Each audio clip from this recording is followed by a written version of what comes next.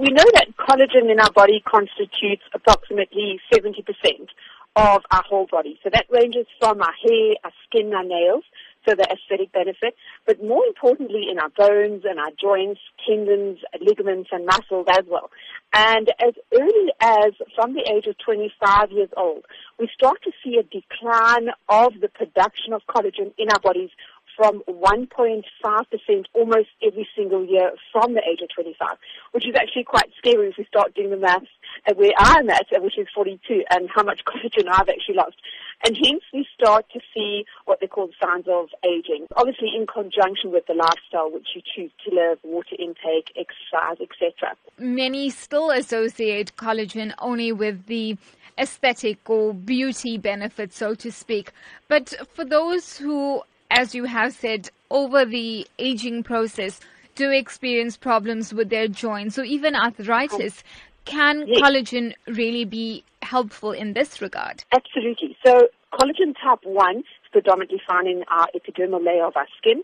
Collagen type 2, that is the collagen that is found and benefits bones and joints. This is the collagen that really fits within our cartilage and that is subjective to wear and tear as we grow older, especially due to the amount of excessive exercise which we are currently subjecting our bodies to these days at such a young age, as well as then collagen 3, which is predominantly found within our organs and a portion within our skin as well. But it's that collagen type 2 which we're finding that gives us those aches and pains as we start to get older because we get wear and tear. And as we start to get wear and tear, our symptoms of inflammation between the bones, hence your arthritic symptoms, start to become prevalent later on in our years.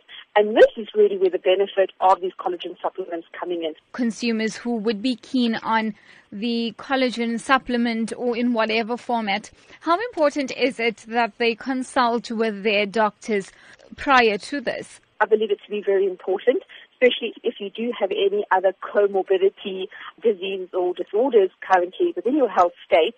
It's important to understand and to do research on collagen supplements because there are thousands in our South African market.